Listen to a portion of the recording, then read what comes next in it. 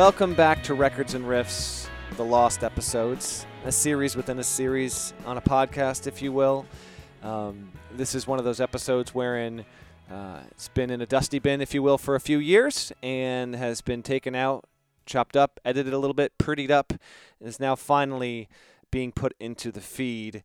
And this particular episode is a unique one. And before we get to the actual conversation, I'm going to need a few minutes to set up and frame what this Bob Dylan episode is about, how it came to be, and what this episode not just means to me, but means to a lot of people.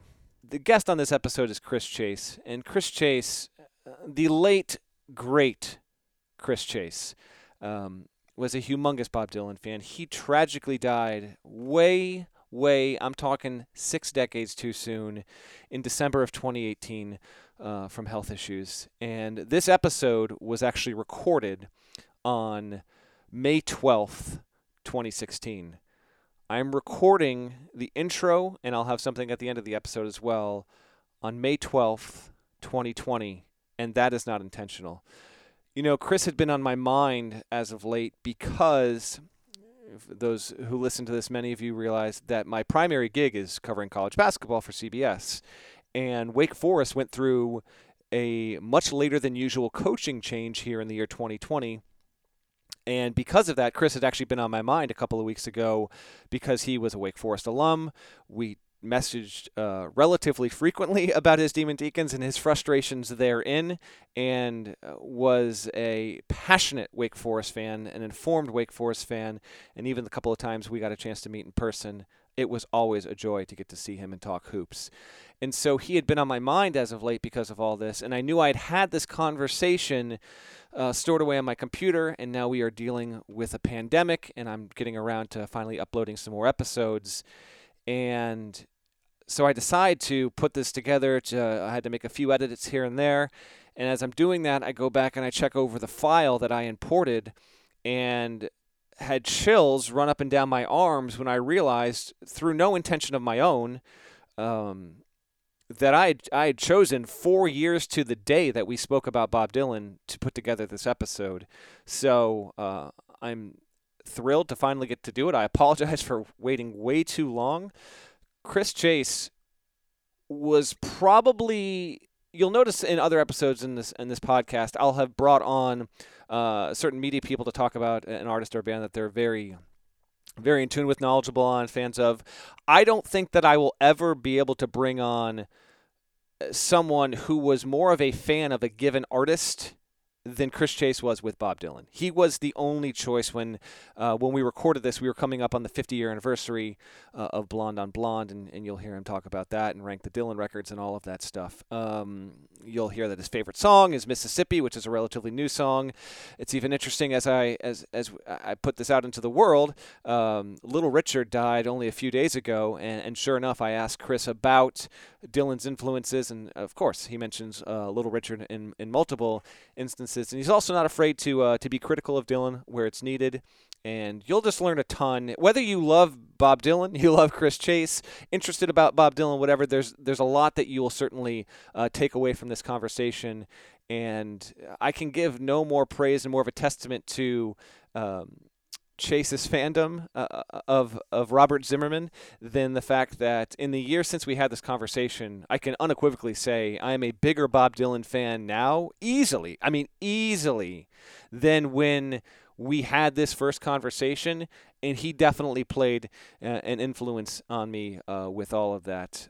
We're talking about a guy who, he says on the podcast, 5,500 Dylan songs in his iTunes inventory. And obviously that's so many of that's live cuts in addition to B-sides and studio recordings and all of that. So it was a real pleasure to walk back in time and get a chance to rediscover this conversation that I had with Chris.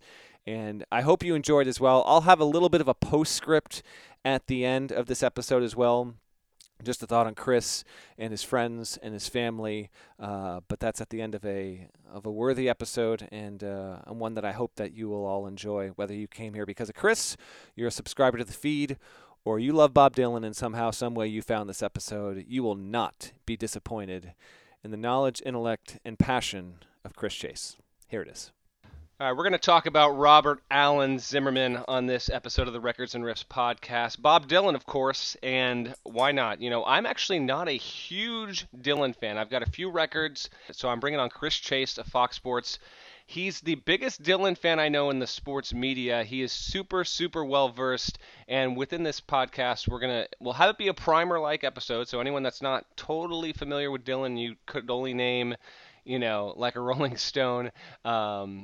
We're going to give you some surface stuff that you can get into, and then for the diehards that, have God knows how many bootlegs and know so much about it, have read 50 books on Dylan, we'll get into that stuff as well. Chris, thanks for coming on, man. How are you doing? My pleasure, Matt. Thanks for having me. And no Dylan fandom, for shame. You're such a music guy. I figured you'd be all up in Bob, but well, no, I am. I am to a certain extent. So I've got. I don't know. I'm trying to think which, for example, Blonde on Blonde just has never clicked for me. Now, I know I have the album, but it's never done. I've got Freewheelin', I've got Bringing It All Back Home, I've got Highway 61, and I've got Blood on the Tracks, and I think that might be it. I know I listened to Love and Theft a few times back in the day. I don't think I own that anymore. And I listened to, what was the one that came out last year? Shadows in the Night. I listened to that and thought that was pretty solid. But but by no means I can't say that I'm a Bob Dylan adorer, but I certainly appreciate a lot of his music. And there's certainly the stuff that I like, I really really like. But let's launch from here. So when did you get into Dylan, and why? What is it about his music particularly that you love so much? Because he is, if you could only Desert Island, one artist forever, he would be at the top of your list. Oh, if you gave me 10 albums, it'd probably be 8 Dylan, maybe the Fugees to score, and then something else, maybe some Phil Spector. But other than that, I mean, it's all Dylan for me. I got into him in high school and actually got into him in the cliched way. It was the same way, everyone in the 60s got into him, the same way Bruce Springsteen got into him. It was that snare shot off Like a Rolling Stone. I heard it on the radio. I don't know about where you were, but radio around here in the DC area, my parents listened to, the 70s and 80s station, which was relatively newer music, and they played, they didn't play like the rock songs of the 60s. They played the Gordon Lightfoot, and they played the the Shirelles and the Supremes. So there wasn't much Dylan around my house, even though my dad owned a few of the albums. But when I first heard Like a Rolling Stone on an oldie station, I said, well, I got to get into Dylan.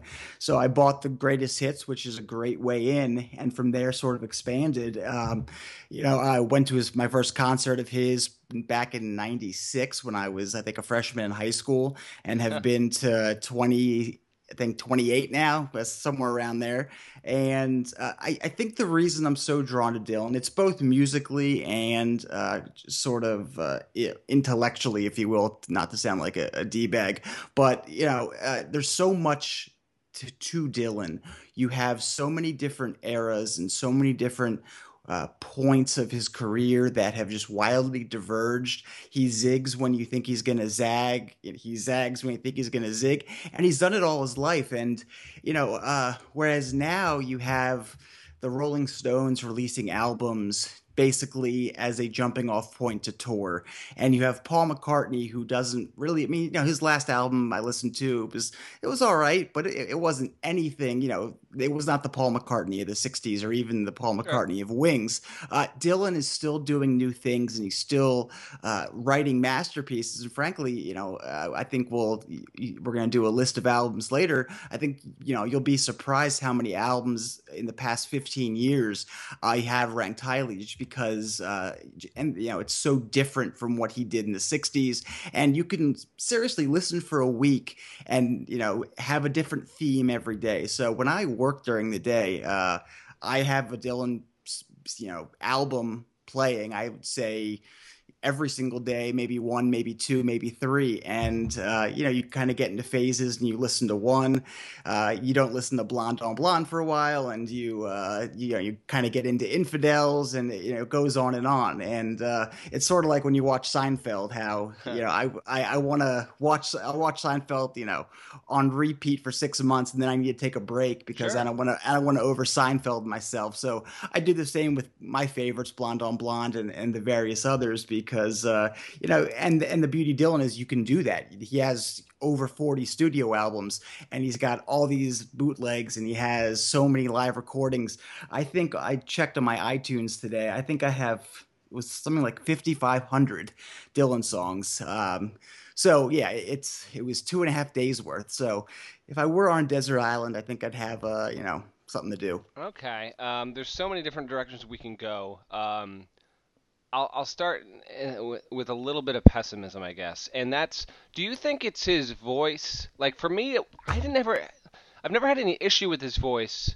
In fact, I think it benefits him in his legacy that it's distinct, and it's something that obviously people can ape and they can mimic or they could even parody, because there's not really been anyone that's had a voice much like him. But do you think that's the one thing? Like, he's obviously considered one of the best musicians in the history of the world. I'm not overstating that. It's specifically within the past 100 years. I mean, his collected works are in and will be in museums across the country, across the world. I think the White House.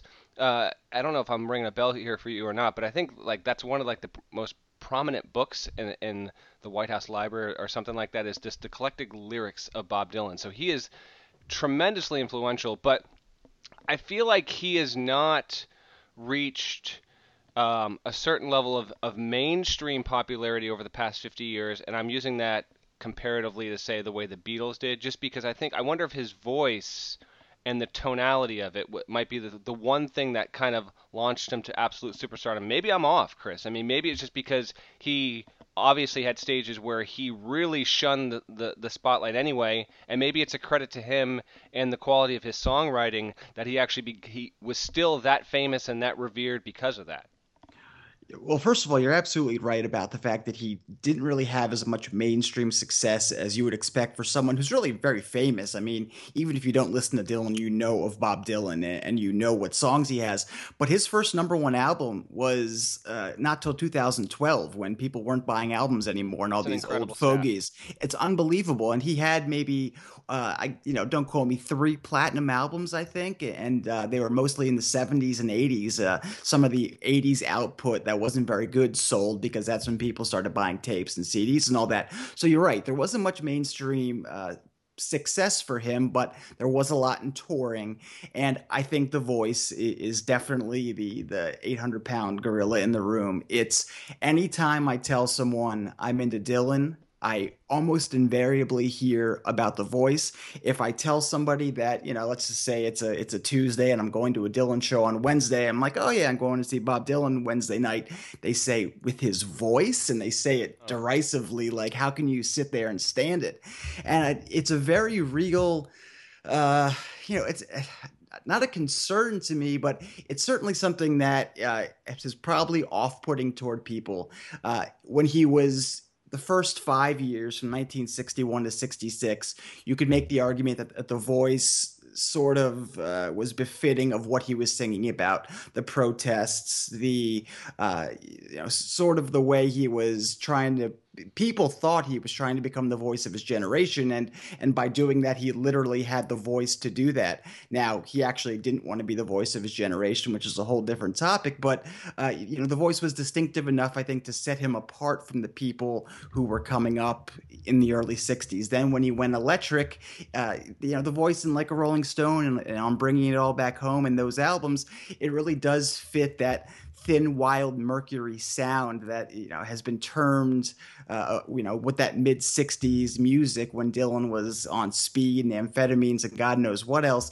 That phrase "thin, wild Mercury" really kind of captures it, even though it means nothing. But when you listen to these frenetic songs and these visionary lyrics that don't make any sense, ghosts of electricity and the Mona Lisa smiling and all these things that these Shakespeare allusions, these allusions to the Bible, to Rimbaud, to Nietzsche, to pretty much anyone who's any famous writer or philosopher.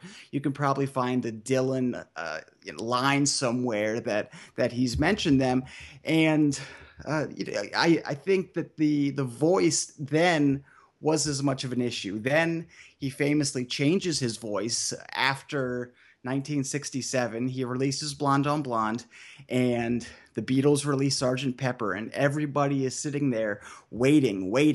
What's Dylan going to do? How is he going to top Sgt. Pepper? And he comes out with this country album in which he sounds like Kermit the Frog almost. And, I remember watching The Big Lebowski when it came out, and a buddy of mine on the way out said, "Oh, that song was great. Who was it?" So that was Bob Dylan. He's like, "No, it wasn't Bob Dylan. It doesn't sound anything like him." And you're right. The Man in Me doesn't sound anything like Dylan, but that was what he did. He said he quit smoking, and that's why he had the voice. But he was definitely, using it as an affectation to kind of show that he was changed. Now the voice is ragged. It's the voice of a 75-year-old man. It's the voice of a 75-year-old man who was never particularly tonally great at singing. He was no Paul McCartney, who still sounds phenomenal today at around the same age.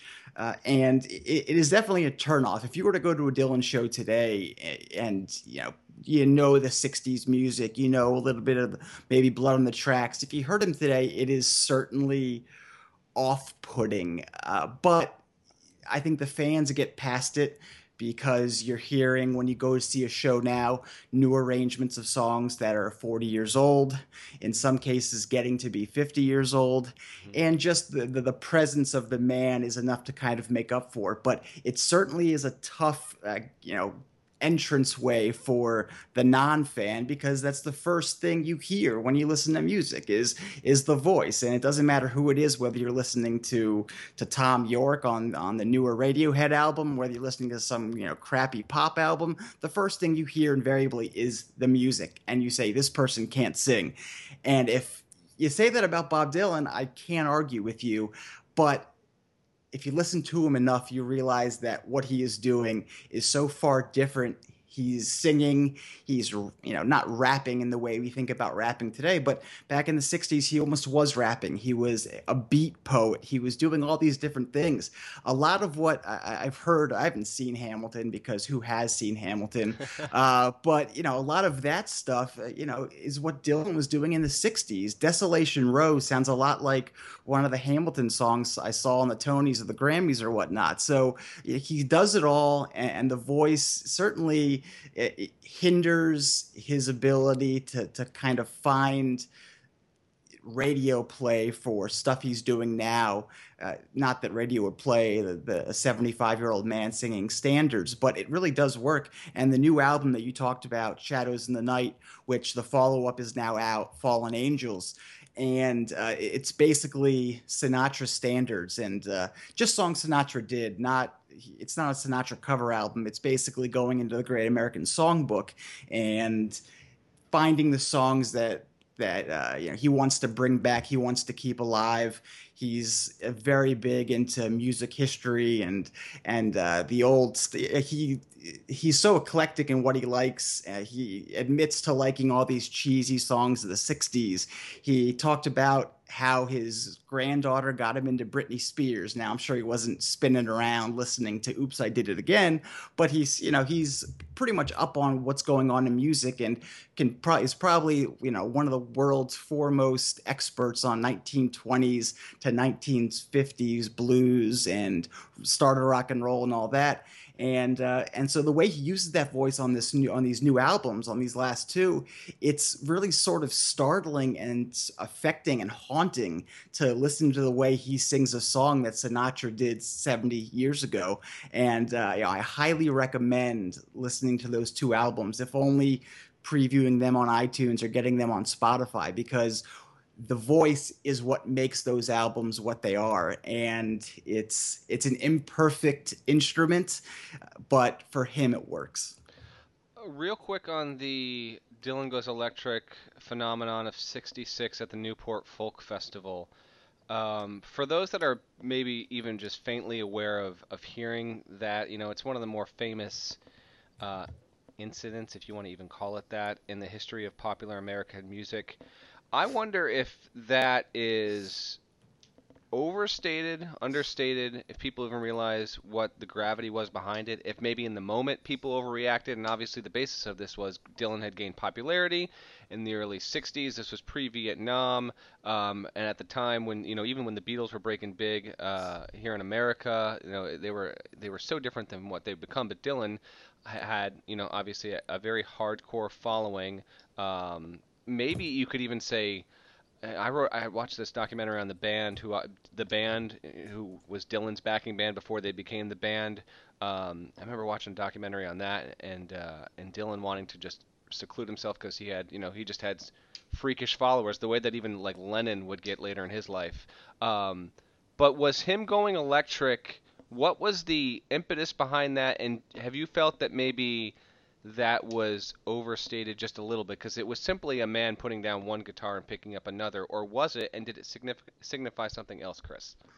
It's a metaphor for the 60s. It's the same way the Summer of Love, didn't mean much to the world at the time, but it represents in culture how the Eisenhower days and the days of Kennedy and Camelot, meshed into the free love of the 60s and then into the, sort of malaise of the 70s. It's a turning point that I think has now been overused and has become sort of cliche.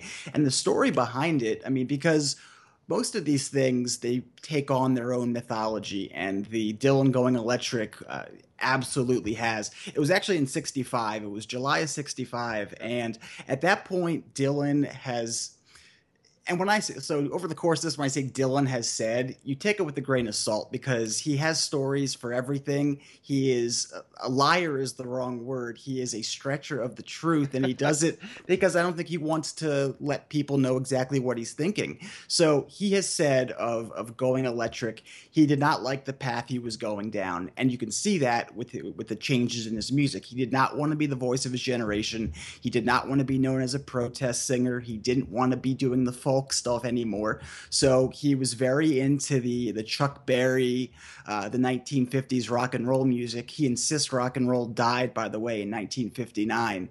He says what he and the Beatles were doing was something different. So he gets up on stage, and it's this folk festival. Pete Seeger is there, the famous folk musician, and Dylan comes out with the Paul Butterfield Blues Band, who had the sound he had only heard about 2 months before. They hadn't rehearsed much. He comes out. They had done a really sort of lazy sound check. So he comes out and he straps on his electric guitar, and the noise, because the amps and everything were set for these acoustic guitars, just blew everyone away. Not metaphorically, literally. It was just a bad sounding show, and you can hear it if you listen to it. So the booing that came wasn't because Dylan was, losing a generation. Now, maybe some people there were booing. The booing was because it sounded like crap, and all the backstage stories of Phil Ochs, and all these guys backstage yelling at Dylan and telling him he was a traitor. That wasn't the case. They've all said, or they all did, in the past, that they were concerned about the sound. They wanted to make sure that you could hear the music. And I'm sure, I think Pete Seeger did say he didn't like what Dylan was doing, but it wasn't this generational change. And the biggest part of the myth is that, so Dylan plays 3 songs. He plays Like a Rolling Stone, Maggie's Farm, and what would eventually become It Takes a Lot to Laugh, It Takes a Train to Cry. Then he leaves, the crowd sort of stirring. He's convinced to go back out with an acoustic guitar because the sound had been so bad, and the organizers of the festival wanted people to get their money's worth with Bob Dylan. So he goes back out acoustic, and the big myth, the big story is that Bob Dylan plays It's All Over Now, Baby Blue, and walks off stage, and there's the end of an era and the beginning of a new one. But in reality, he played he played It's All Over Now, Baby Blue second to last. So, that part of the story also, was this myth that sort of took on its own story. Interesting. Yeah, that's obviously considered one of the defining moments of the '60s and really in the history of folk slash rock music. I just wanted to give listeners kind of an idea.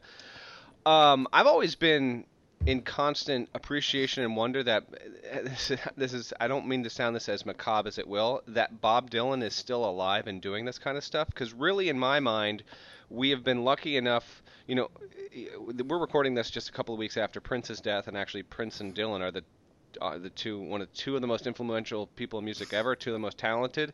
They both came from Minnesota of all places, which I've always found very interesting and funny. But we still have Dylan, and you mentioned him. We still have McCartney. Now, McCartney to me is the greatest pop songwriter ever. I'm a more McCartney than a Lennon guy, and if you just look at by pure nature of what McCartney did post Beatles, and when you listen to what he did within the Beatles, the art of crafting a pop song for one person, I think McCartney is the best ever, and I love the fact that he is still going, still touring like at unbelievable energy levels into his 70s. It's unreal. It is truly unreal that McCartney is still doing this, and it's such a gift to the world. And the same for Dylan. When I grew up and first got to, when I first heard a few Dylan songs and heard about, the legend of Bob Dylan, it was so impressionable on me. I remember a friend of mine, his father was such a huge Dylan fan, and the way that he spoke of him, it actually made me feel like he was Lennon in that, oh, so when did he die? Because I felt like he was so revered in that respect that usually that kind of stuff is saved for people that have passed already, but yet he's still around. It's such a treasure to music, the fact that he is still making music. My question to you, Chris, is this something of a, like, if you had gone to, like, people that knew Dylan maybe in the 80s or even early 90s, maybe the late 70s or whatever, and if they would have said, he's gonna easily cruise into his 70s, would they have expected this, or would they have thought maybe he would become something of a recluse, or just someone that might not have been putting out stuff prodigiously, or has this always been in him, even if he was not great with the media, even if his stories were inconsistent, even if he was a reluctant cult icon, was the basic drive of Dylan always going to be this in terms of just writing music and consistently challenging himself? Or has this been a surprise to see what he's done over the past 2 decades? It might have been if you had asked somebody in 1986 whether Dylan would still be doing this in 30 years later in 2016, it might have been a surprise. But when you listen to what Dylan has said over the years, even back in the 60s, late 60s when Rolling Stone came out, I believe in his first Rolling Stone interview, he talked about how this is just what he does. The same way a lawyer goes and, practices law, the same way a judge goes, to work every day, the same way a coal miner does it. This is what he does. He's a musician. So when, again, there's so many people who question my love of Dylan and wonder why I'm wasting my money to go see him in all these various places. And they say, well, why is he touring? Has he wasted his money? Does he need the cash? And the answer is no. He's been on this never-ending tour for almost 30 years. And he's playing, minor league baseball stadiums. He's playing college arenas. I've seen him at the Patriot Center where George Mason plays probably 5 times. But he also plays bigger arenas like the Verizon Center. And I've seen him in Atlanta where the Hawks play. But, he's doing this just, in my opinion, because this is what he's supposed to do. He is a musician. He's supposed to be on tour. He's supposed to be sharing his art, as he says, and he has a very interesting outlook on that. He says, whereas McCartney is clearly going out to give the audience what they want, the old, what was the old Joe DiMaggio saying, or maybe it was Mickey Mantle saying, there's somebody in the crowd who's never seen Joe DiMaggio play before. I don't think Dylan has that sort of outlook. He says he is an artist who is going up and performing his art. And if the audience likes it, great. If they don't, so be it. Whereas McCartney goes out and is playing all the Beatles hits, is playing When I'm 64, is playing I Saw Her Standing There, which sounds very odd to have a 70-year-old man saying she was just 17. But it works for McCartney. So I think he's still doing this because he genuinely... this is what he does. If Picasso painted up until he was in his 80s, right? I mean, I don't know. It's a great comparison, by the way, because Picasso's output is just from it's just amazing. Chris, you nailed it on the head. That's a fantastic analogy, just because he was around for so long, and Picasso's in many ways. He's like the last really great, modern, cherished, I guess, artist in that regard. But yeah, was Yeah. relentless in his work ethic and all the output that he had. Right, and so many people, question why Dylan is still doing what he's doing when he has, houses in Malibu and St. Croix and all this stuff. But nobody would question why Pablo Picasso is still painting into his 80s.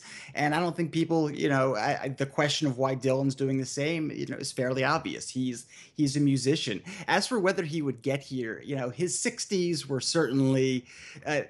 There used to be when he would come into concert, the same voice, I guess one of the road managers or something, would give this little spiel when if there was an opening band after they went off, or at the beginning of the show, and they would say, he would kind of give a mini biography of Dylan before he hit the stage, and he would go, introducing a man who revolutionized the 60s with his folk music, and then turned as he's doing this, he admits, in a drug-fueled haze of the 60s and 70s, and sort of mocks the fact that Dylan was, sort of out there, sort of was fueled by the speed that he was on and the drinking.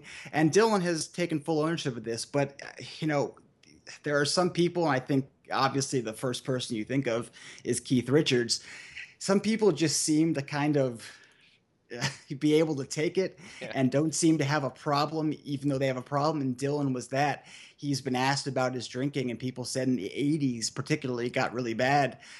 Interestingly enough, Jerry Garcia told him he was drinking too much. So go figure there. But Dylan's, this is him now. Who knows how it actually went down? But he says, yeah, I just didn't have as many drinks after that. So, who knows what to believe and what not, but he certainly is an old 75, if you will. I mean, when Love and Theft, which you mentioned earlier, came out, I just did the math today because to me, he was so old back then. But, we age and our parents age. So we, age takes on different meaning every year. So, but I think back on that, he was 60 years old when Love and Theft came out, which now to me is not that old at all. Yet at the time he seemed ancient. So now he's 75, and that seems like he's collecting dust. But you think about it, what Bill Raftery, we're getting some college basketball here. Bill Raftery's 73, Al Michaels is 71. So these guys, the age is just a number, and the fact that Dylan has definitely had a rough life in terms of rough living is certainly shows, and certainly on The Voice. But he does this because I just believe he loves it. I don't know if you would know this off the top of your head, but I'm going to ask it anyway because I told you to expect a few curveballs. But if you were to list and let's if you want to include the Wilbury guys, you can, because that's kind of the obvious answer. But whether people that Dylan has repeatedly said influenced him when he was in his teens, and then maybe contemporaries over the years, if there was a short list, a 1 through 9 batting order, if you want to even go to that route, of some of the most influential people on Dylan's life and music, who would they be? So Dylan would say nobody of his contemporaries. Really? He has said it time and again. He'll say he has praise for McCartney. He has praise for Lennon. He loves George, obviously. He toured with Tom Petty for a long time, and says he's indebted to the Dead because of their tour in 86, 87, which kind of focused him back on the music. But he is very much an old school, listening to guys in the 20s, 30s, and 40s. So Woody Guthrie is obviously number one. He had a song called Song to Woody. He went to New York to see Woody Guthrie when he was on his hospital bed. At least that's the story he tells. But it is a fact. He actually did see Woody Guthrie in the hospital, a few weeks after getting to New York. So Woody Guthrie is number one. And then the old singers. There's this 19th century singer, Henry Thomas, who Dylan repeatedly mentions. There's John Hurt and like Sleepy John Est, Charlie Patton, who's a famous blues guitarist. Dylan has a song on Love and Theft called High Water, parentheses, for Charlie Patton. He was a big Jack Johnson guy. Yeah, he was one of the older ones. And Little Richard also, and Chuck Berry. So he's looking at pre 1960s guys as his influences, and he said he's never really been influenced by the time he's in. I contend that in the 80s he was a little bit swayed by whatever was happening in the 80s, and that's where the It's his nadir, MTV right? the MTV thing sort of I think messed him up a bit. He was doing these awful videos. He had a couple good songs there, but he seemed to be kind of in the Waiting for a Friend as the Stones, one of their famous 80s hits that just to me god awful. I think he got caught up in the wave of the 80s, but he really has not. He has done different things every time someone has expected him to keep doing the same way he went electric to folk.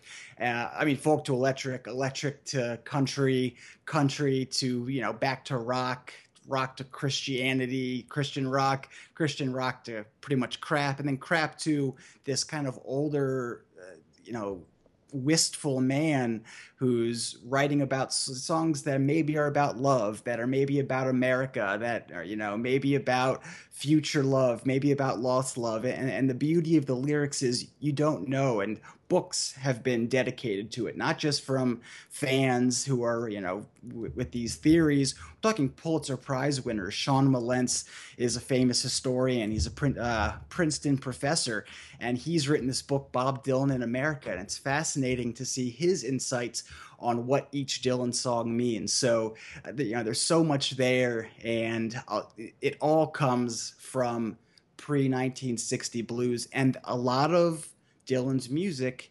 shares not just kind of tonal similarities, but he takes direct riffs from the old 1930s Delta blues, the Sun Records sort of thing.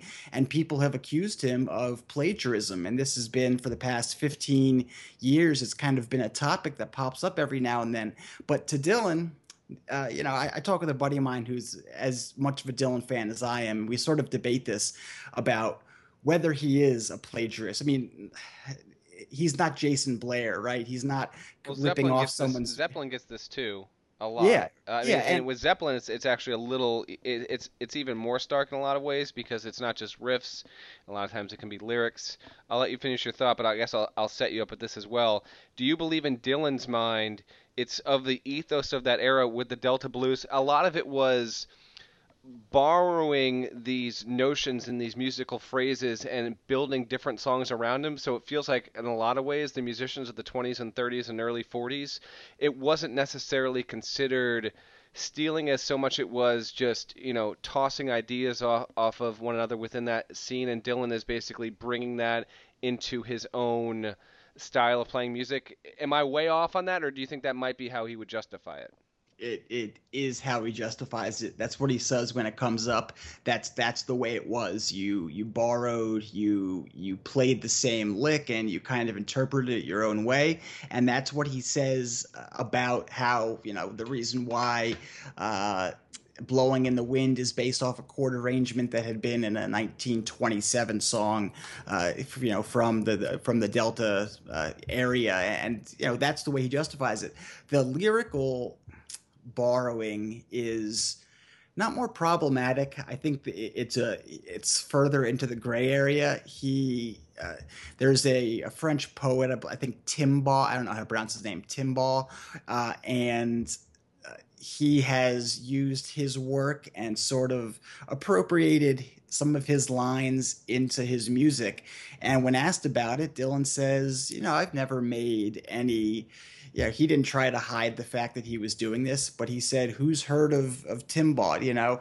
What I'm doing is I'm, bringing him to the masses, or the hundreds of thousands of people who buy his albums, and that's the way he looks at it. Love and Theft. There was a Japanese book that sold maybe hundreds of copies. It was called Confessions of a Yakuza, and there are lots of lines in there that are some of the best lines in Love and Theft. And that to me is maybe the most troubling one, because he doesn't list Confessions of a Yakuza in his liner notes like he does some other stuff. And at first he didn't deny it as much as he sort of downplayed it, but somebody did one of these studies that's easy to do now when you have computers that can match up lyrics with text, and he did a lot of the Japanese book. So I'm torn on that, but I still think that that's what he believes. It's just that everything is available to you because music, belongs to everyone. This is probably his thinking. And I can go out and I can use this lick that Little Richard did because Little Richard would have wanted me to have his music live on in the 2010s. Man, that's really interesting.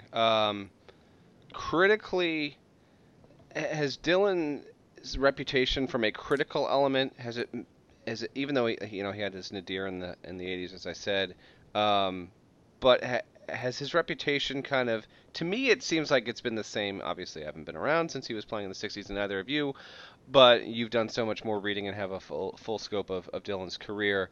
I feel like sometimes with artists as they get older, they can, the work that they've done in the past, it gets even more lauded, and upon further reflection we have a greater appreciation of certain bands. With Dylan, it seems like it was there from the start, and it's part of why he did not want to be considered this cultural icon, this folk hero or anything like that. But from a critical element, given what we just talked about, is he still, I don't want to say untouchable or anything like that, because I don't get that necessarily that impression, but in terms of being, considered one of the 4 or 5 most important musicians to ever come out of this country, his impact and reputation, has it been kind of going on 50 years here, Chris? Pretty much. The 80s, obviously, as you've mentioned, as I've mentioned as well, probably goes against that because the albums were inferior. They were sort of, they felt rushed. They felt not an intention to detail, but they felt like they were hurried and he didn't care very much. But, it's still, what always amazes me about the 60s and the music, just the fact that Pet Sounds and Sgt. Pepper's and all these things are coming out, very close to each other. I mean, the release of the albums was so close, and yes. They took a couple months. I mean, I might be wrong about this, but I think like Another Side of Bob Dylan, Bringing It All Back Home, Highway 61, Blonde on Blonde, those all came out within a year and a half of each other. So Another Side of Bob Dylan, minus the ironic title or whatnot, was still his folky sort of music. And then he went to Blonde on Blonde, and it was a year and a half. I mean, now, Adele takes 6 years between albums, and, it's crazy to me, the output that was coming out. And also all the stuff he has still in the can. People talk about the Prince vaults. The Dylan vaults have been emptied for the past 20 years, and there's still a ton to do. So critically, he was always beloved in the 60s.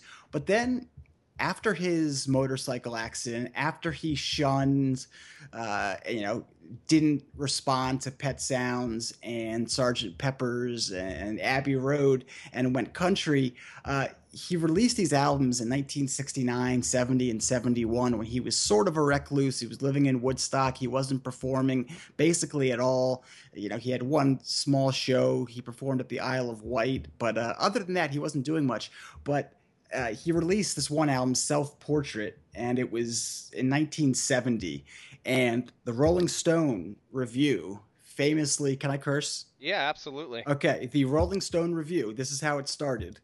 What is this shit? Really? And that's Greil Marcus, who is the foremost Dylan historian. And Self-Portrait, to be honest, it was shitty. It wasn't very good, but over time, people have come to appreciate it. And, I think part of it is the same way that everything old, becomes great again. And we re-examine things and say, well, this was actually a great album, even though at the time it was considered crap. And I think with Dylan, it's more than usual, because he has a longer output. I mean, you can't do that with the Beatles because they were around, 7 years, basically. Yeah, basically, yeah. As famous people. But with Dylan, I feel like in 1970, trying to evaluate Self-Portrait is like getting to chapter 4 of a book and writing a review. You have to take it all as a whole. And the 80s for Dylan weren't great. It was a lull in the book, let's say. But without the 80s, he doesn't get to his tremendous output since 1993. And that is when he is now pretty much critically untouchable. He released a Christmas album that's much maligned. It's not very I forgot about that. yeah, That was so random. It's for good reason you forgot about it. It's not very good. It really is the definition of the bad voice kind of coming through. Because when you think of Christmas music, it's supposed to be poppy and bubbly and sung by people who have these, great, warm voices or whatnot. And having Dylan croak, "Do you hear what I hear?" doesn't work. There is a polka song, "Must Be Santa," that he does. It's actually pretty fun. So I would recommend that. But, even that gets washed away. It's hard to tell whether or not they're revering Dylan because he's Dylan and anything he does. There's the old saying that Mick Jagger could Mick Jagger could hand a piece of paper to Jan Wenner at Rolling Stone, and Rolling Stone will give it 5 stars, right? And I think Noel Gallagher said the same thing about Radiohead. Yes. About Radiohead. They could fart in a cup or something like that. Yeah. Yes, and they'll get 9 out of 10 on NME. So I don't know whether or not that's what's happening with Dylan, but there's no denying that his 3 albums, Time Out of Mind, 97. The 2001 Love and Theft, and then Modern Times in 2004.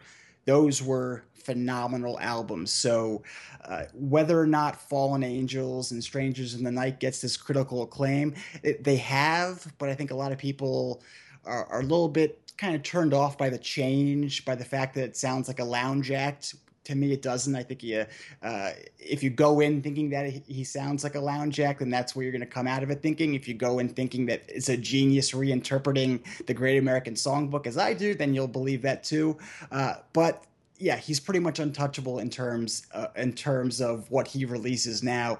And now people are starting to appreciate the self-portrait more, because he has these bootleg series where they're releasing versions of these songs that weren't on the album, and they're actually amazing, and they're far better than the album versions. So you can kind of, go piece by piece and put together Self-Portrait again, and it'd be a really great album. It's just the way it was produced back then and the way Dylan liked it. It was this sparse, hollow sounding, this album, but he recorded a lot of versions of these songs that were very full and sounded great. So all this, it's hard because with everyone we look back and we want to believe that everything they did was great. And I think for Dylan, you get there pretty much from 61 when his first album came out up until 79, and then pretty much until Under the Red Sky in 93, a span of 13 years. It wasn't good. I mean, the Dylan and the Dead album is bad. It is unlistenable. It's the one album I don't listen to.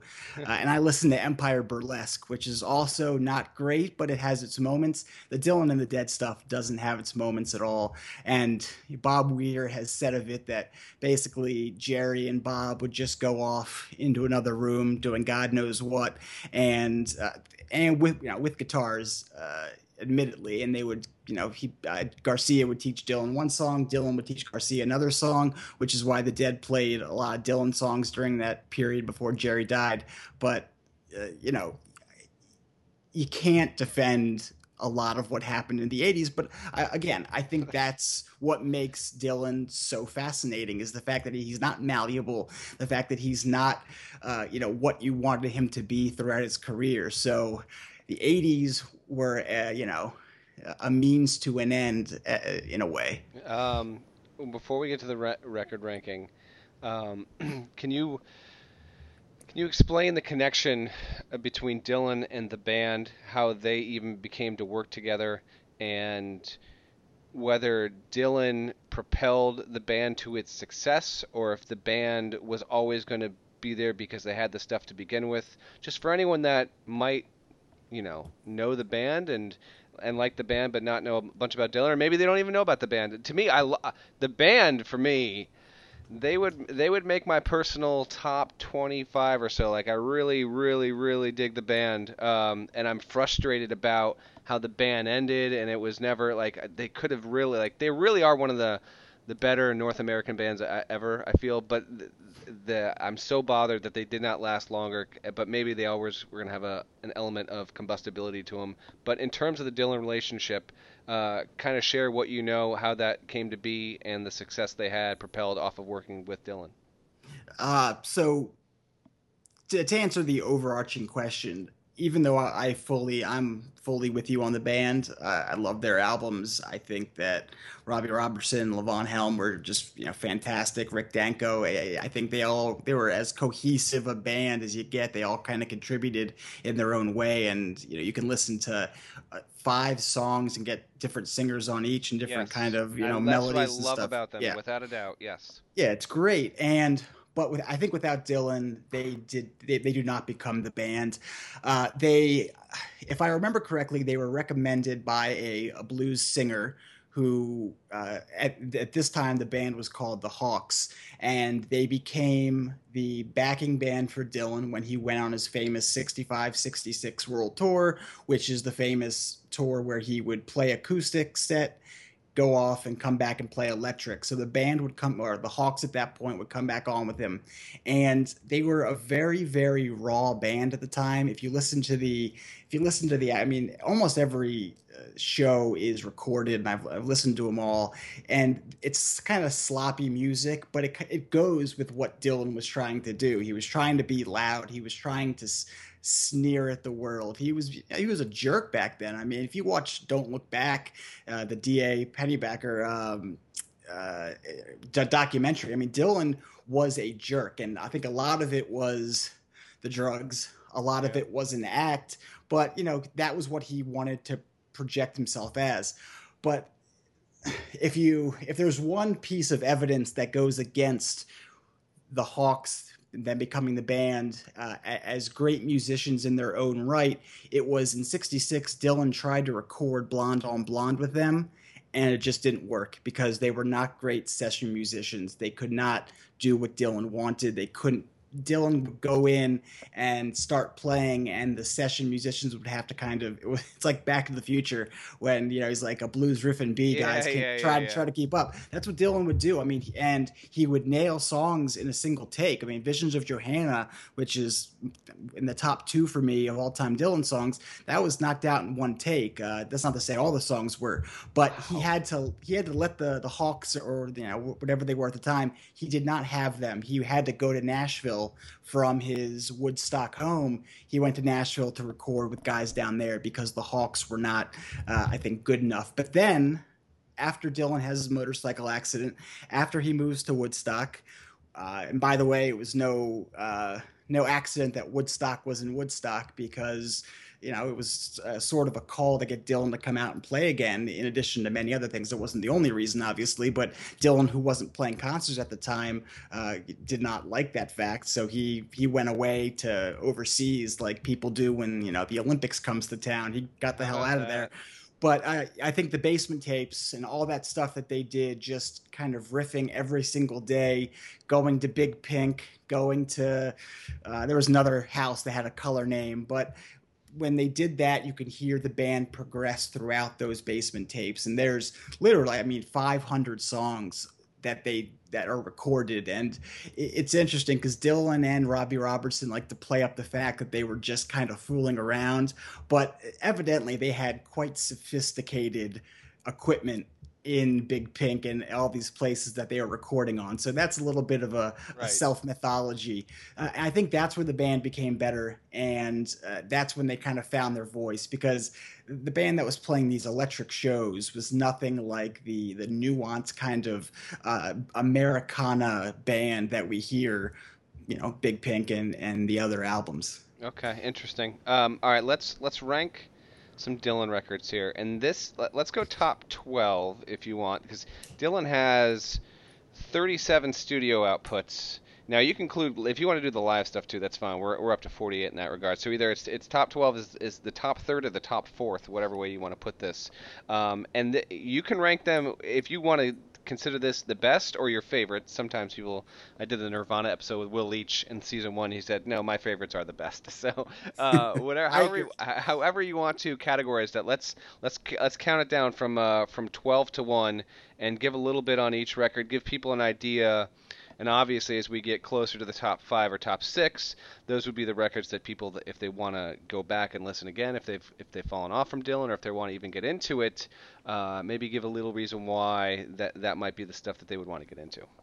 All right, I'm going to start with first of all, I'm going with the Will method here, and So your favorites are the best. Saying that my favorites are the best. Okay. I'll get into why I didn't include one album in a little that probably would be on most people's list. Number 12 is Modern Times, which is a modern Dylan album, hence the title. It's 10 songs. It starts with this great little guitar lick and is this kind of bluesy song. It sounded very unlike what you heard on Love and Theft and on Time Out of Mind, and it's just a very Dylan-y song. It kind of gets back to these absurdist lyrics. He talks about, I think within the first 45 seconds, how he dreamt about Alicia Keys, and people asked Alicia Keys, like, has Dylan ever approached you? And she said, I have no idea. My publicist told me that he mentioned me on the album. He mentions her twice. So that's just pure Dylan. But then he has these just great, slow sort of songs that just, they're evocative of, Western Pennsylvania, of the Rust Belt. And the best, I think, is Nettie Moore. It's got this great, bass drum that sort of goes through the whole song. But it also has these quick ones like Spirit on the Water, which is, there's a lot of songs that he has later that remind you of other songs, and you can tell that when they were written, whether subconsciously or consciously, that he was going for this. But so Spirit on the Water is one of these Visions of Johanna songs that's sort of a little longer, very heavy on the words, sort of sparse musically, and yeah, so it's great. I was expecting that to dip because it had been 5 years in between Love and Theft and that album. So I was thinking that one might not be great, but when it came out, I mean, it was a first listen love. It wasn't one you had to kind of get used to like the recent one. So that's number 12. Okay. Number 11. Yeah. So number 11 is John Wesley Harding. And John Wesley Harding is the famous follow-up to Blonde on Blonde. And as we were talking about before, about the distance or the time between albums, this came out like Christmas 67, and Blonde on Blonde came out right around this time, actually, in 66. In the interim, Sgt. Pepper's had come out, an album Dylan called Very Indulgent. He had kind of retreated. He was a recluse. He had a motorcycle accident that no one really knew how bad it was.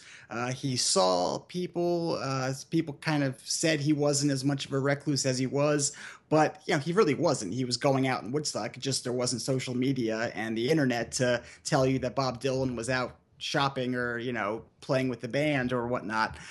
So everyone's waiting for this follow-up, and they're expecting it to be this wild kind of sonic adventure, very 60s, very psychedelic and trippy. And he releases one of the most country album he did, and it was a complete change of course.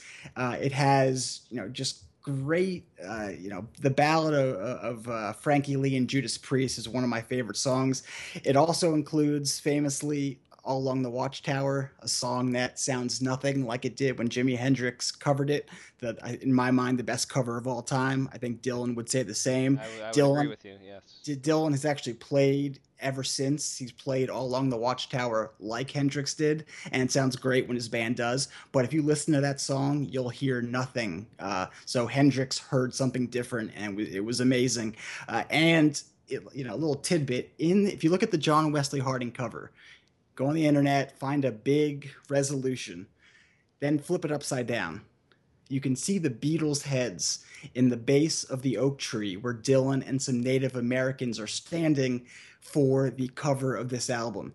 And it's very, very faint. You might not see it the first time, but it's on the lower left when it's upside down. The lower left side, you can faintly make out very blurred faces of John, Paul, George, and Ringo.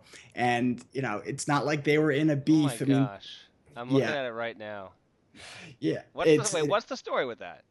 so there's a lot of different. So Dylan and the Beatles are very intertwined, right? Dylan, this always sounded like a myth to me. I never believed it until I read it in various places and by people who were, people who you trust and people whose facts you believe. Dylan did introduce the Beatles to weed. I mean, the first time they had smoked weed was with Dylan in a set in the Savoy Hotel, and then John Lennon's famously in Don't Look Back, and he and Dylan are strung out in a car. Paul came over and played, and this is one of the weirder stories. Paul comes over to Dylan, and he described it, McCartney, in later years, like going to visit the king, paying homage or whatnot. I think he went to Woodstock, and he brought the tape of Tomorrow Never Knows, which is interesting because that's mostly a Lennon song, right? Yeah. So Dylan didn't like it, and Dylan was not shy in telling him he didn't like it. And then he played him the acetates of Blonde on Blonde, and McCartney famously goes back to Lennon and says, much the same way I think Lennon went back and heard Pet Sounds and said, we got to do something. That's how McCartney reacted. And then Dylan released Fourth Time Around, which was people thought was mocking Norwegian Wood because they thought that Lennon's Norwegian Wood was, his attempt to sound like Dylan. So with the pictures on John Wesley Harding, it's not like Paul walking barefoot on Abbey Road. It was really, people didn't see it for a long time. I from what I read, it maybe took people a couple of years to sort of figure this out. I'm sure some people did, but again, no social media. I love this Easter egg. I never knew about that. That's so cool. So it's thought to be a message that says, I'm not going to do what the Beatles did. Here's my album. Deal with it, basically. Yeah. Okay. What's number 10? Number 10 is The Freewheelin' Bob Dylan. And The Freewheelin' Bob Dylan is in my mind, one of the great covers of all time. I was going to say, it's probably considered a top 10 most recognizable album cover in the history of American music, I'd say. Yeah, and how many times have we seen it, mimicked and Yes. And honored in various things? It's he and his girlfriend, pretty much the love of his life, Susie Rotolo, walking down a street in the Village.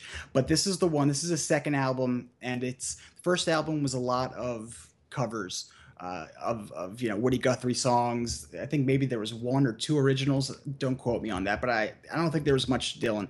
This was all Dylan, and it starts with "Blowin' in the Wind," which is a song that Dylan later sort of not disavows, but if you'll indulge me, another Beatles Dylan story.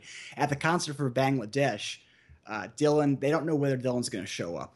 George Harrison called him. He sent him telegrams. He does not know up until Dylan walks in 45 minutes before he's supposed to go on if Bob's going to be there. George goes to him. He says, "Are you going to play Blowin' in the Wind?" And Dylan looks at him, sneers, and said, "Are you going to play I Want to Hold Your Hand?" And so that's the way Dylan viewed Blowin' in the Wind for a long time. Again, much like the It's All Over Now, Baby Blue, Dylan ended up playing Blowin' in the Wind that night. So, who knows what he was so cranky about. But, that song is great obviously... album opener, man. Just a great side one, track one. Right. It's the song of a generation, which Dylan didn't want, but it became one. And then you have A Hard Rain's Gonna Fall, which to me is probably the best of the early songs. And then Don't Think Twice, It's All Right also is just tremendous. Okay. What do we got for number 9? Number 9, we're going to go with The Times They Are Changin'. Another early one.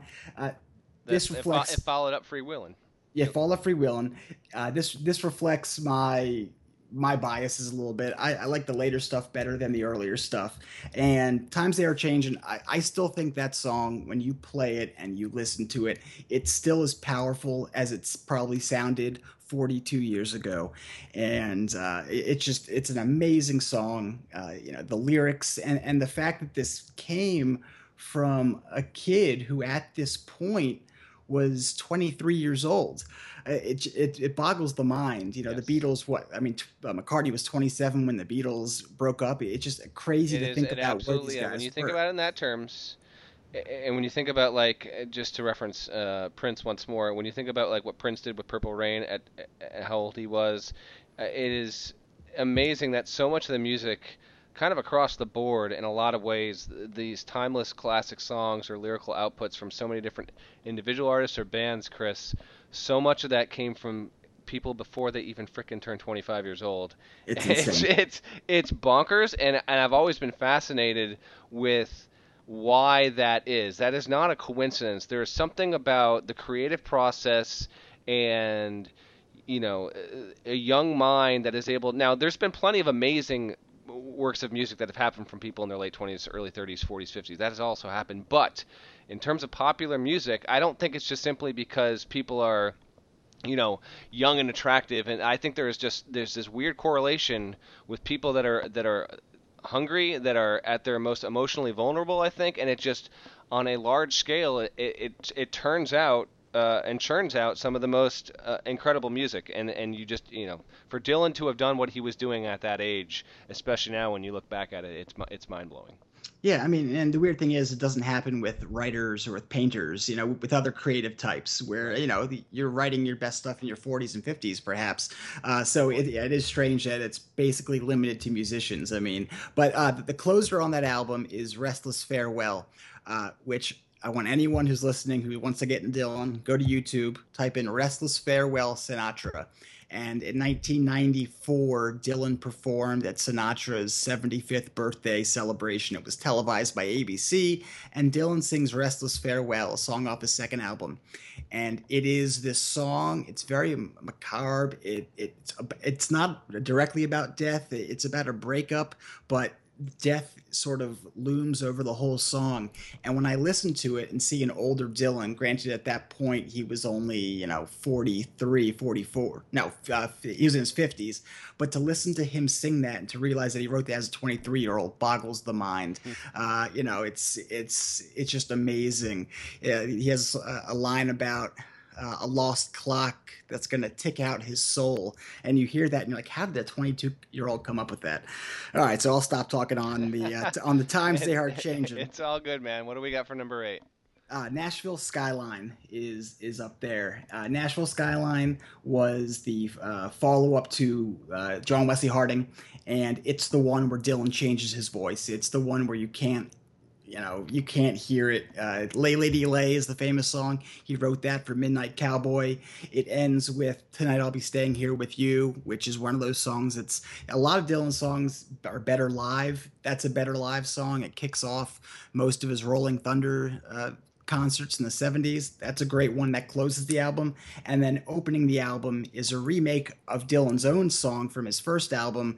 It's Girl from the North Country with Johnny Cash, and it's one of the great duets in history.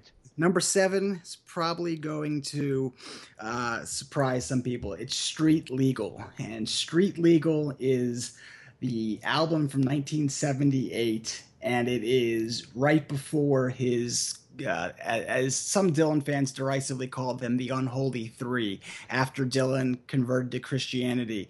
This is the last of the 70s kind of great Dylan albums, and it starts just right off the bat with Changing of the Guards, which is one of his most absurdist lyrically, songs. It's a lot like Desolation Row and Visions of Johanna. It does have a 70s kind of twang to it. It's definitely a little bit more dated than a lot of his stuff, but that starts the album off great. It's about a tarot card reader, and you're not exactly sure who's doing what or who's saying what. It has Senor on it, which is just a tremendous song that he's been playing live basically since. And the third song is another longer song that kind of harkens back to the older days of Dylan, No Time to Think. I highly recommend Changing of the Guards and No Time to Think. These aren't songs that a lot of people have probably heard before, because this album has been mostly forgotten. Okay. All right, number 6 is I think probably the if the Freewheelin' cover is the most famous Dylan cover, this is the second.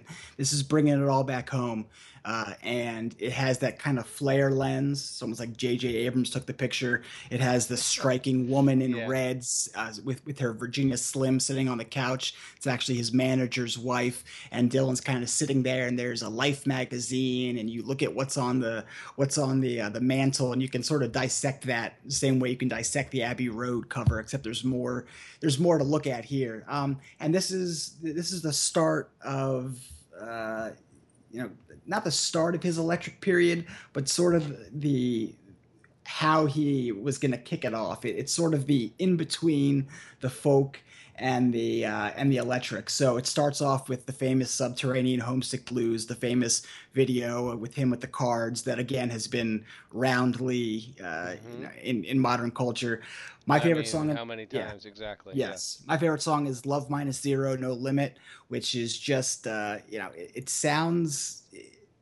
That to me is the song that could be made today, and people would think it was from today. It sounds like a great Pixies song almost, and then it ends with two of the greats. It's All Right Mom, Only Bleeding, which is one of those songs that people said Dylan took the melody from a blues song, and then It's All Over Now, Baby Blue. They did have the foresight to close the album with that, unlike at Newport where he did not play that last.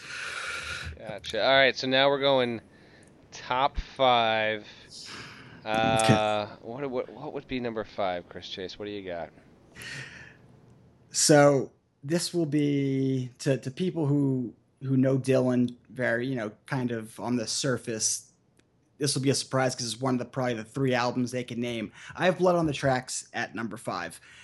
This is my favorite Dylan record. Yeah, okay. It's lower than most people would have it. It's lower, and this is not like a Dylan fan. I know more, so I'm gonna put the most popular thing last. Like, it's not one of those. It's just I think there's holes in this album, too many of them. I don't like songs like You're a Big Girl Now, You're Gonna Make Me Lonesome When You Go, If You See Her Say Hello. But it does have 4 of the greatest Dylan songs. If you were making a list, maybe 4 of the top 25 are in this. It's Tangled Up in Blue Starts, and this is Dylan's divorce record. This is his breakup album. It's very, very raw. It's very acerbic. It hits you. And so this was from 74. This was his first great album, really, in probably 5 or 6 years. So the 4 great songs: Tangled Up in Blue, Simple Twist of Fate, Shelter from the Storm, which is just tremendous, and Lily Rosemary and the Jack of Hearts, which I think. You wouldn't consider Idiot Wind? Wow. Okay. I do. Idiot Wind's good. Lily Rosemary and the Jack of Hearts, I think, is Dylan's most underrated song because it's a lot like this. What I mentioned before. It's All Right Ma and Desolation Row, which is this great storytelling song with the hanging judge and all these various characters that Dylan loves to create. So. And the reason that's number 5 is because Love and Theft, which is the 2001 album, is number 4. And I could have had this maybe, a little higher, but Love and Theft famously came out on 9/11. Yep. Came out 9/11, along with Jay-Z's The Blueprint. And Ben Folds' Rockin' the Suburbs, my favorite album to come out on 9/11, yes. So this is just a phenomenal, it's the follow-up to Time Out of Mind, and it starts off a little weakly. It's actually like Blonde on Blonde in that manner. Tweedledee Tweedledum is a song that starts it off the same way that Rainy Day Women starts off another album, a song that is my least favorite Dylan song. Which is, by the way, I would expect anyone who's a hardcore Dylan fan to just, at a certain point, Rainy Day Women, it is what it is, and it just kind of gets old, so I'm not surprised you have that opinion. It's the same way the Beatles fans don't like Come Together, which starts Abbey Road, interestingly enough. Right. So the second song is, I think, the greatest Dylan song, and people would think you're crazy for saying the song in 2001 is the best Dylan song, but the song Mississippi is number 2, and frankly, the rest of the album could just be feedback, and this would make the top 10 because of Mississippi. It is this tale of regret and longing, and really can only be written by a man in his 60s. you have to it's the most lived through Dylan song I think there is, and you listen to it and it's mournful almost, but there's also a twinkle in his eye as he sings it. It's almost like he likes the memory of what it could have been and doesn't necessarily want to think of what it actually would have been like, because the memory and the hope of this love I think is more important in this song. So it's great, and there's a lot of winking on this album. There's Moonlight, which is this kind of little ditty ballad. Po' Boy, he has a knock knock joke in there. This is Dylan I think at his most sort of sort of whimsiest. So Okay. it's just a great album, and I highly recommend it. So we had a top three or a top two right now? We're at top three. Okay, what do we Top got at number three? top three as Bruce Springsteen. I'm not the biggest Springsteen fan, but Springsteen said this, and it is the perfect quote. It begins with a snare shot that kicks off and sounds like somebody kicked open the door to your mind, and that's the way Highway 61 starts, with Like a Rolling Stone, which Dylan's most famous song probably, and for a reason. It is probably his best song. I mean, if I'm rating my favorite, I'm putting Mississippi. If I'm rating what the best Dylan song is, it's Like a Rolling Stone or Visions of Johanna. I mean, it's a perfect song, and it goes into some other classics like It Takes a Lot to Laugh, It Takes a Train to Cry, Ballad of a Thin Man, which is really the meanest Dylan song Yeah, there is. great song. Yeah, and there's a lot of imagery in there. Just Like Tom Thumb's Blues is great. It ends with Desolation Row, which is a 3-chord song and a little kind of guitar fills from this guy Charlie McCoy. If you listen to the bootleg that just came out, there's a lot of versions of Desolation Row that doesn't have those little guitar fills. The song's completely different. It's so much better with them, and that's great. Interestingly, the title of the album, Highway 61 Revisited, I'm not a big fan of that song either. It has a lot of biblical allusions, but it's almost Dylan. I said whimsy about love and theft. It's Dylan trying to be whimsical, which doesn't really fit on this album. It comes a couple songs after Ballad of a Thin Man, so it doesn't work. But I mean, that's picking. It's there. It's tremendous. Okay. Top two. Here we Number go. two is 1997's Time Out of Mind. Okay, so which obviously, which means Blonde on Blonde is number one, right? Yeah. All right, so Yeah. let's go number two first, and we'll get into Blonde on Blonde. So this is Dylan's comeback album. 97. He had like 1990s Oh Mercy, 93 Under the Red Sky were sort of returns to form. The 97 he hooks up with Daniel Lanois, who's this producer, and really wanted this kind of dark, muddled sound, and that's what comes out. And this is an album that it's about death, and it's about and Dylan, again, it seemed like he was an old man when this was released. He was only 56, so it's strange, to have this. But the death looms all over the album, and the best song on it is Not Dark Yet, which is, it's probably the song that up until then sound the least like Dylan. He would have ones later, but up until then it was like unlike anything you'd ever heard. And it's about what it says. It's not dark yet, but it's getting there. And he has great songs, Lovesick, which he famously was on the Grammys, and Soy Bomb came out. Cold Iron's Bound is phenomenal. Make You Feel My Love, which has now become a sort of a standard that I think it's, you see it performed on American Idol. I think Carrie Underwood has sung it. I think a ton of people have covered it, which is interesting because when you hear it the first time, you don't think that's a song that's going to become popular, but it did. Then it ends with the 16-minute Highlands, which is a tremendous song. So this was his return to form. People think that so Dylan had a very big health scare before this album came out. He had this fungal disease, and it enlarged around his heart, and doctors thought he wasn't going to make it. I think there was a report that he was on his deathbed in Rome, and it looked bad for him. It looked like he was going to go and not make it to the 60s and 70s, like we said. But the album, so everyone thinks this album is because of that death was on his mind because of this health scare. But in reality, he wrote this album before that. So it's just one of those, another Dylan myth that has sort of self-perpetuated because it was before it was released, but all the songs were recorded before the health scare. Yeah. So that's number 2. And then number 1, Blonde on Blonde. And frankly, I guess you could say Blood on the Tracks, somebody could have number 1, but if you don't have Blonde on Blonde or Blood on the Tracks number 1, then you're just fooling yourself and trying to sound smarter than you are. It starts off with my least favorite Dylan song, as I said, but then 2 through 14, it's a double album. It takes, the whole thing is it's home. It's grand slam, grand slam, grand slam. There's no time to reload. Visage of Johanna is my number 1 Dylan song. It's this, and this is in Dylan's speed years, so the lyrics are just all over the place. You can't figure out what it is. But Visage of Johanna, you're not sure whose point of view it comes from. You're not sure who the lover is. You're not sure what the protagonist is doing and who's narrating the song. But it's just beautiful and haunting, and it just has this very simple structure that makes it just listen. I've probably listened to this song 1,000 times, and it sounds like the first time I heard it every time. And then going down the list, I Want You is that's probably encapsulates his Thin Wild Mercury sound the most. It's just a 3-minute kind of quick, kind of heavy song.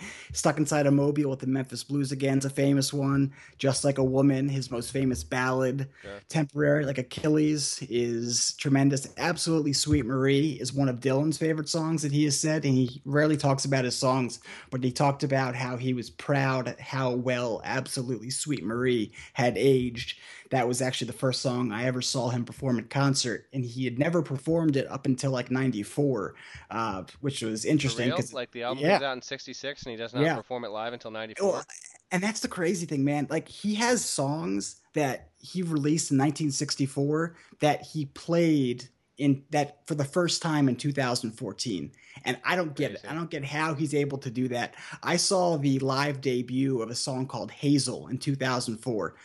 It was on Planet Waves, which was in 74. So 30 years, and he had never performed it in front of an audience. And I always wonder, like, how did he remember the lyrics? Does he have a photographic memory and remembers it all? He had played a show the day before, so it wasn't like they had too much time to rehearse. So stuff like that just boggles my mind, how he has pretty much 400 songs that he can go to the well on, and he can pull out Hazel, he can pull out Going to Acapulco, and all these songs that he never played and do that. But I'm getting off topic. Sorry, does he have real quick, does he use, like so many artists now use a teleprompter. Does he have a teleprompter? No. He does not. He goes off top of his head?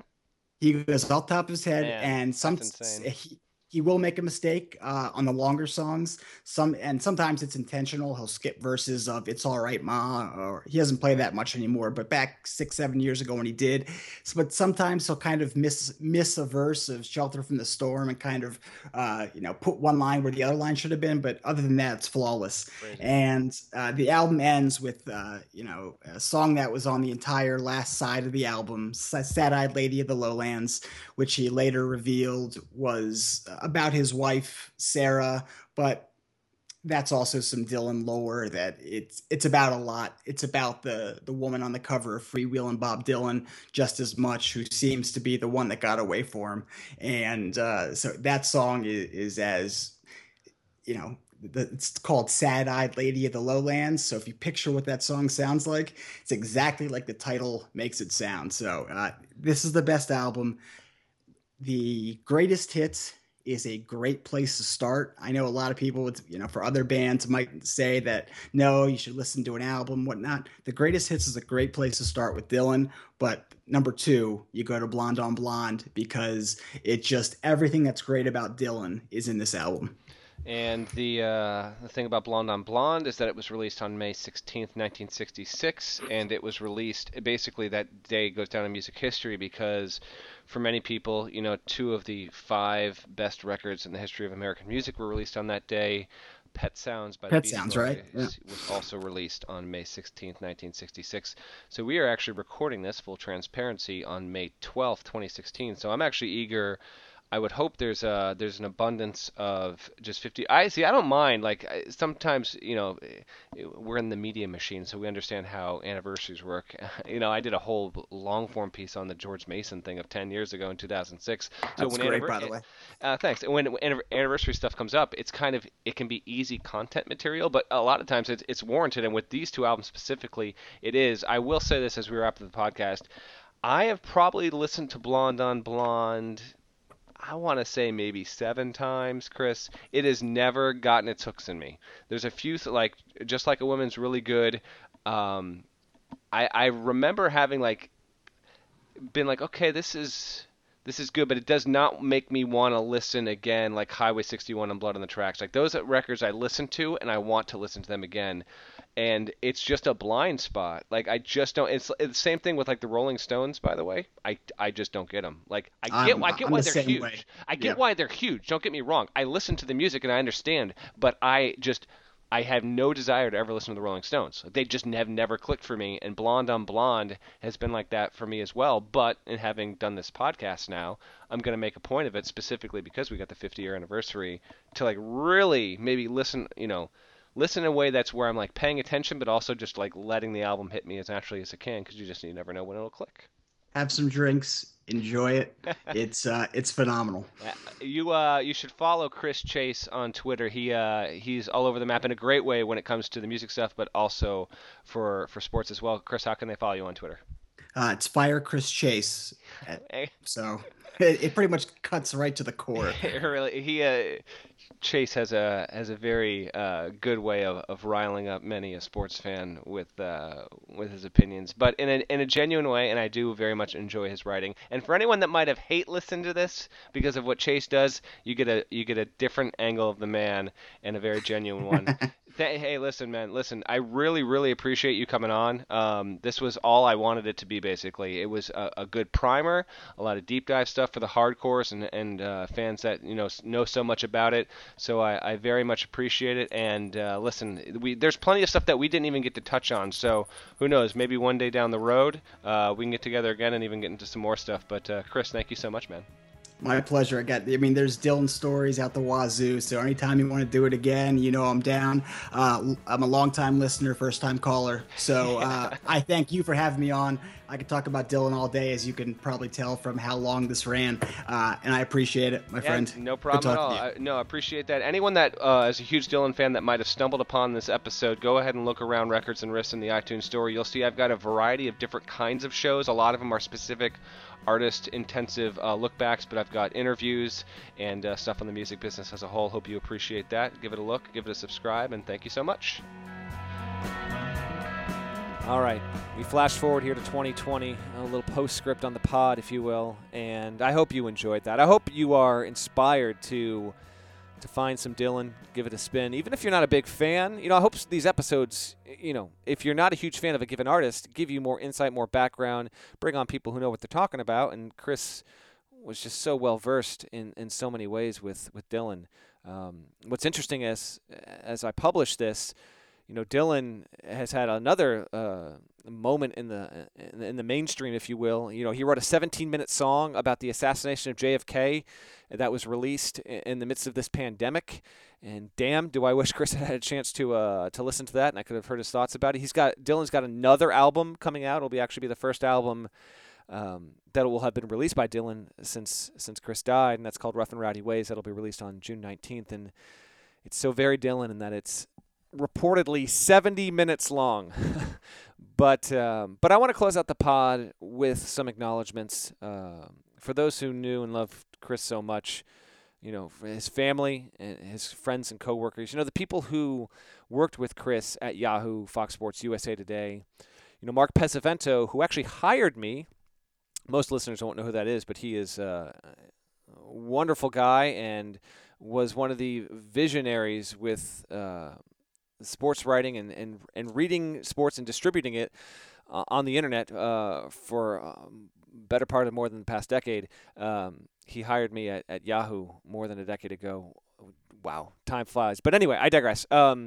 After Chris died in 2018, Mark had said, there was a time when Chris Chase was almost certainly the most read sports writer on the planet. And that's not an exaggeration because of, one, Chase's work ethic, but he worked at Yahoo at the time.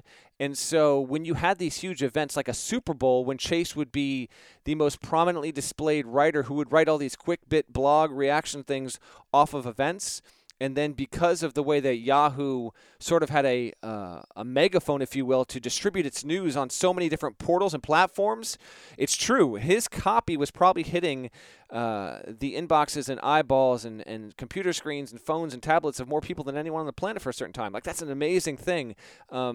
So if any of you who knew Chris on that level came to this podcast and discovered it because of that, I hope this was one way for you to reconnect with him. It is a way of bringing him back to life, if you will. And to that, I don't take it lightly. And specifically to Chris's friends, first and foremost, obviously, his wife, Allison, his daughter, Anna, but also his mother and father and sister and his direct family. I do hope this was able to just bring you a little bit of joy and some comfort. And for Anna specifically, I don't know if and when she'll ever listen to this, but here's an opportunity for a daughter to get to hear her father's voice in a long-form fashion for a significant period of time. And it is such a tragedy that we lost Chris for so many reasons, but no bigger one than him being robbed of the chance to see his daughter grow up, and likewise for his daughter to have him in her life as she grew up. So I'm really happy to be able to provide this and put it out into the world. This is obviously a one-of-a-kind podcast, as I said at the start, because the interview subject is no longer with us, and I have regret that I wasn't on my game earlier and didn't publish it when he was still around. But in a way, I guess this serves as something of a silver lining of a gift, and to put something out there that was kind of hidden. You find it, you share it, you open it up with the world. So I appreciate everyone that listened. Rest in peace, Chris Chase. I will end by reciting a few lines from Mississippi, which Chase said was his favorite Dylan song. So I'll close out with this. I would play the music under it, but I don't even want to remotely chance Bob Dylan's people finding this podcast and being like, yeah, here's your cease and desist, get that thing off the internet. So I will simply just recite Dylan's lyrics here. Thank you so much for listening. Do go find some of Dylan's music for Chris. Give it a listen. We miss you, Chris. Every step of the way, we walk the line. Your days are numbered, so are mine. Time is piling up, we struggle and we scrape.